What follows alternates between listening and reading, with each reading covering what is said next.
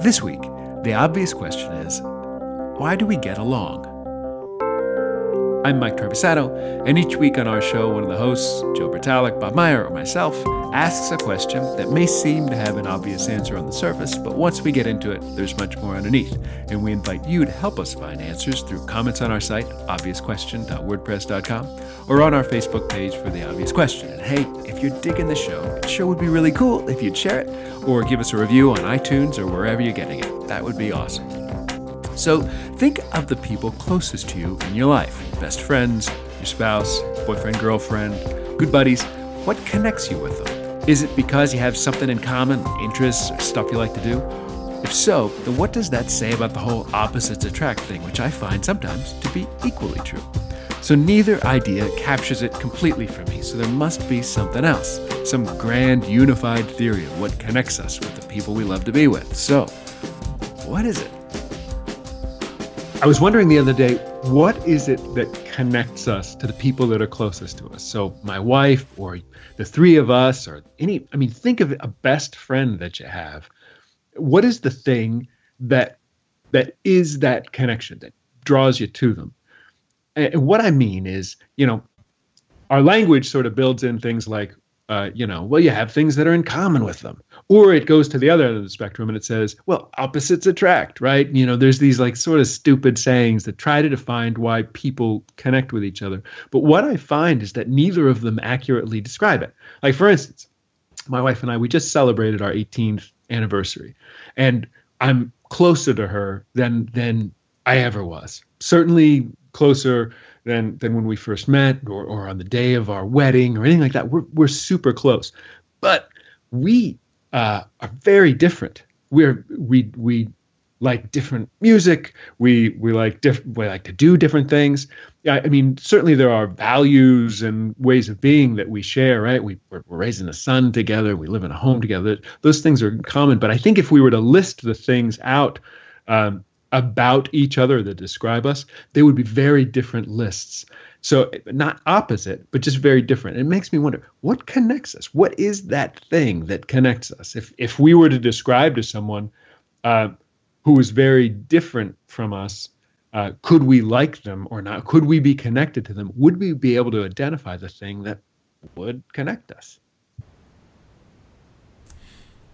I love this question, Mike.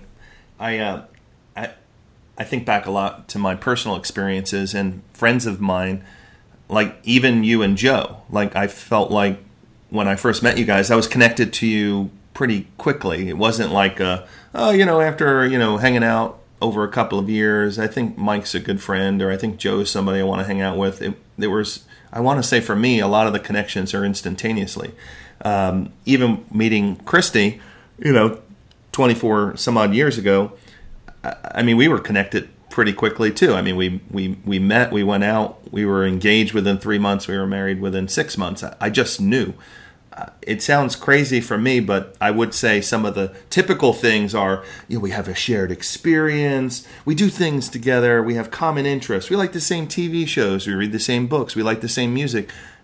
But for me, I don't believe that. I can't explain or put my finger on it, but it's almost like a soul connection. Like I can look in somebody's eyes, or like there's certain people, I'm going to use the word energy, that there's a certain energetic connection kind of thing where I'm like, I like that guy, or I like that girl, or, it's really hard. It's a great question, but it's hard for me to put my finger on it.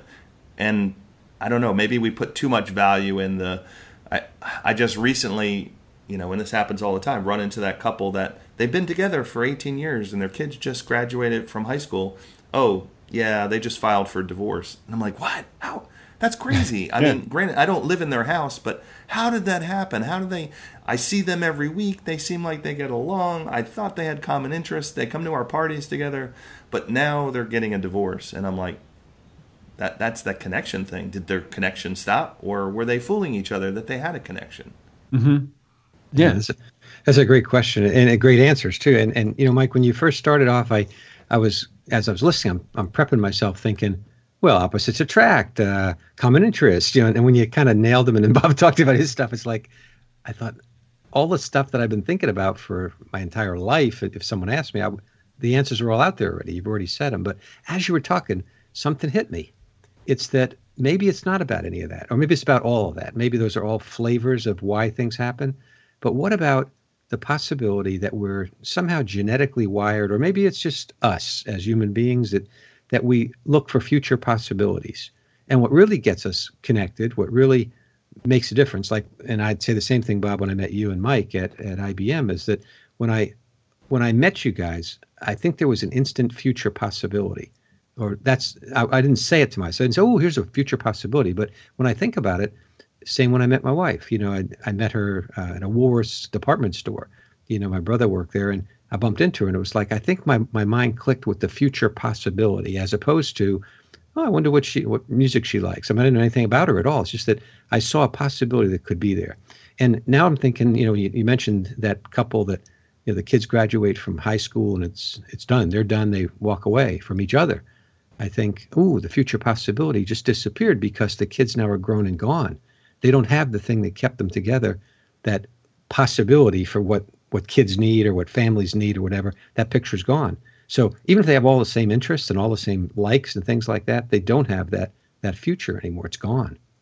So I'm wondering if there's something there. And it's funny, I never thought about it this way, that, you know, if you take away that future possibility, is that love? I mean, is there love in there somewhere? Does love develop as a result of it? Or is love the word that we use to say we see great future in this thing?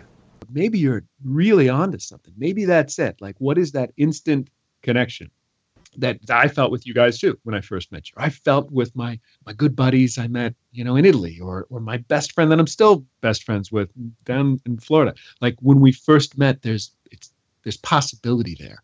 Like, possibility for what? I don't know. Yeah, it's just, you can feel it. Like, possibility for fun, possibility to laugh, possibility to do something serious, possibility to learn something, you know. And maybe that's the thing, that when a connection dies, it's because you don't see those possibilities, or because you don't want to see the possibilities, or maybe you just truly don't, and they're a little bit different flavor. But gosh, Joe, maybe you're really onto something. It's about possibility, really. Well, and I suspect that, you know, somewhere in a human evolution thing, there's that, you know, possibility you didn't mention, to mate, you know, or to recreate or procreate or whatever like that. That maybe that's what drives it to start off with, and maybe that's where, you know, we've evolved to become more sophisticated, and that we see possibilities more than just, you know, a sexual relationship to produce children, you know, and generate, like, you know, like frogs, or like, you know, chickens or something like that, generate another frog or another chicken. More than that we see the possibility for what I'll call maybe a bigger life, something as important or more important than anything else. I don't know how to articulate this, but it's this thought that it seems like as humans we want to separate ourselves or think of ourselves as being different, that we're not connected, but we're all connected. And I don't know, I think of the recent trip that I had to New York, where I went to a bar, and it was a local bar, and everyone was kind of like focused on the TV and doing their own thing. And then the friend that I was with, somehow we got into, I made a bet that I could hug everyone in the bar. And you guys know this story, we talked about it. But, you know, all these people seemed unapproachable. And then when I went through the process of saying, can I give you a hug? Some people were like, embraced it and was like, oh yeah, I'd love to give you a hug. Other people were like, no, don't touch me, get away from me. But when I explained the story that I had this bar bet, after that, everybody got connected. And for me, that was a beautiful thing, but I think we were all connected to begin with, and we are. Like, we're living human beings, and we're all connected, but we want to think, like, well, he's got different beliefs, or he looks different than me, and I don't relate to that guy. But I don't know, at the basic core of everything, like, we breathe in, we breathe out, you know, I don't know, I think we put too much stock in, like, well, we don't like the same music, or we don't like this, because I know, Mike, you've shared before that, you know, for you and your family situation, you guys aren't, you know, everything's not the same. You don't have all the same interests, and the same thing for Christy and I. Like, we don't share all the same TV, music, book interests, but I don't find that comes into question as to we're not connected because we don't like the same things. You know, if I think of a extreme example for myself in my own life, my dad and I are super close. but we could not be further apart when it comes to how we think, about politics, right? We are on opposite ends of thought on that, and yet we're super close, and I'm super connected to them. And again, I think, Joe, you really hit on something. It's about possibilities. I have possibilities with my dad. We talk about a million different things, that have nothing to do with politics. Or even if we talk about politics, I still leave room for possibility of, we're going to agree on something, we're going to find common ground, that there's just something about the relationship that is still open. It's not closed, even though the way our brains think about things is very different. Yeah. So if we flip it then and say, so the people that we don't connect with, we don't see the possibility with them. I'm curious, Bob, in the bar, when you got done hugging all those people, and you told us a story once before, but I didn't ask you this question. When you got done, was there a person or several people that you felt like, and I'll say for sake of this conversation, that you had a future possibility with, or that you might see as, not that you would necessarily create a friendship or whatever, because some of them are just people in a bar, but were there like one or two where you'd single them out and say, those are people I would spend time with, but these other people, they're cool to hug and stuff, but nah, I'm not, the energy's not there. What you said before, there's just no energy around this. Yeah, I would say the people, like a large portion of the people came to like one center area, and we had a bigger conversation. So it was almost like you were at a party where no one knew each other, and then all of a sudden there was something that happened, and now everybody's connected and we're all talking. I didn't think about it in terms of future possibilities, though. I mean, honestly, the only future possibility was there was a Norwegian parade the following day, and one of the ladies that owned a local business said she would make me a sign and put me on their float. So that was a future possibility that I didn't expect. She's like, you just have a lot of energy, and what if I make you a sign that says free hugs, and we put you on our Norwegian float? And I was like, I'm in, Yeah. But that so was, you were attracted to that. They were connected to that. That's kind of like, that's one of those moments. And again, I'm not thinking you're thinking future possibility, but the idea that now that we're talking about it that way, that person, it's like, yeah, that would be cool. You could see yourself doing that. Where another person might suggest something and say, no, and you'd go away saying, nah, that person's a little weird. I don't want to necessarily connect with that person, or there's no future with that person. It seems like, maybe. I agree. Yeah. There were certain people that were engaged, and then there's other people that, well, I participated, I gave you the hug, but, it was rather intrusive, and I need to go about, my business over here. So it's, it's those common denominator things that I think we can all relate to. And even with the podcast, when we have these questions that, why are some of them questions that everyone wants to get into? And some of them are people are like shy away from, or they're too basic for them. But I think about the things like, well, we all want to be loved, right? Can anybody argue with that? That, do you not want to hug? Maybe there is somebody that doesn't want to be hugged, but, gosh darn, I think everybody has basic needs, and is one of those basic needs to be connected. There are times, I've talked to another friend of mine where the other day we were having a conversation, we're like, I just don't like people today. I don't want to be around people. Like, they annoy me. And I'm like, why do I think that way? Like, I'm supposed to be connected to these people. But for me, I've got to recharge my batteries for as much time as I spend with a group of people. There's introspective time where I'm like, I don't want to deal with people. Like it's on Fridays where, everybody thinks like, well, Friday night, you got to go out. Like, everybody's getting together. They're going to do this or that, or party, or let's go to the pool, or let's play tennis. And I'm like, I don't know. I don't want to do anything. I don't want to be around them.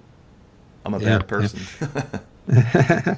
And maybe there's room here for now to define love a little bit, as somehow having future possibility. So if I take like a situation where I say, I love that song, or I love that, that performer, that artist, I'm not really saying I love in the sense like, you'd love your children or something like that, but I love the music. So what it says is I have a future that I'm going to be connected with that music. Love is I'll say nothing more in this way of thinking about it than that we share future possibilities. So part of doing the podcast and being on this kind of an environment with you guys is that I love the situation. I love what we're doing, so that it's the future possibility of what we're doing. It's we're going to do this, and we're going to get together and that kind of thing.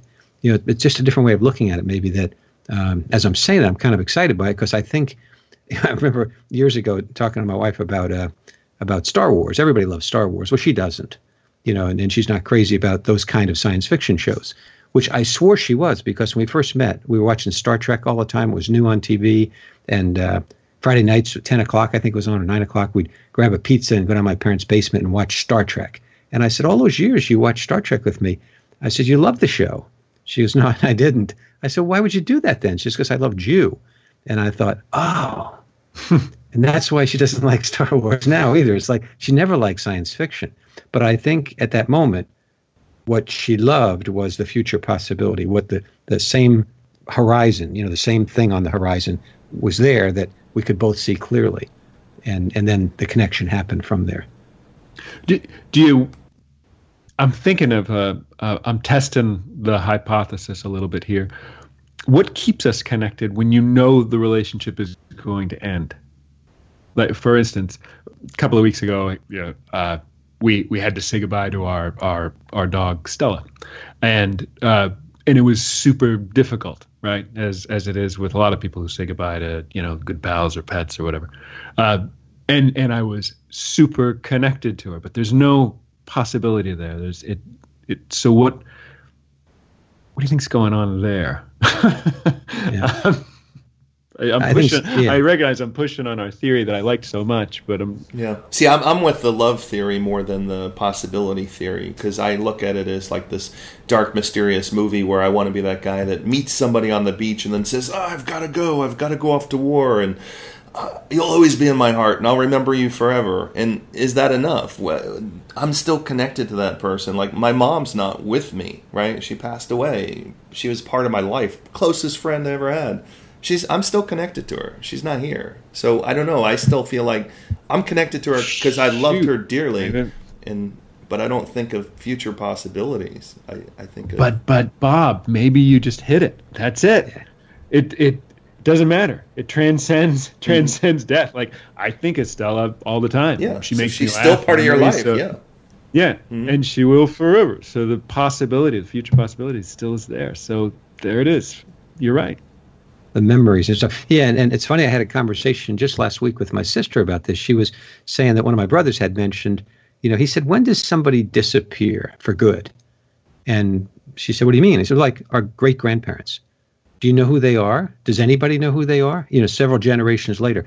And what they came up with was, it was the last time you say the person's name, the last time it's spoken, that person actually is gone.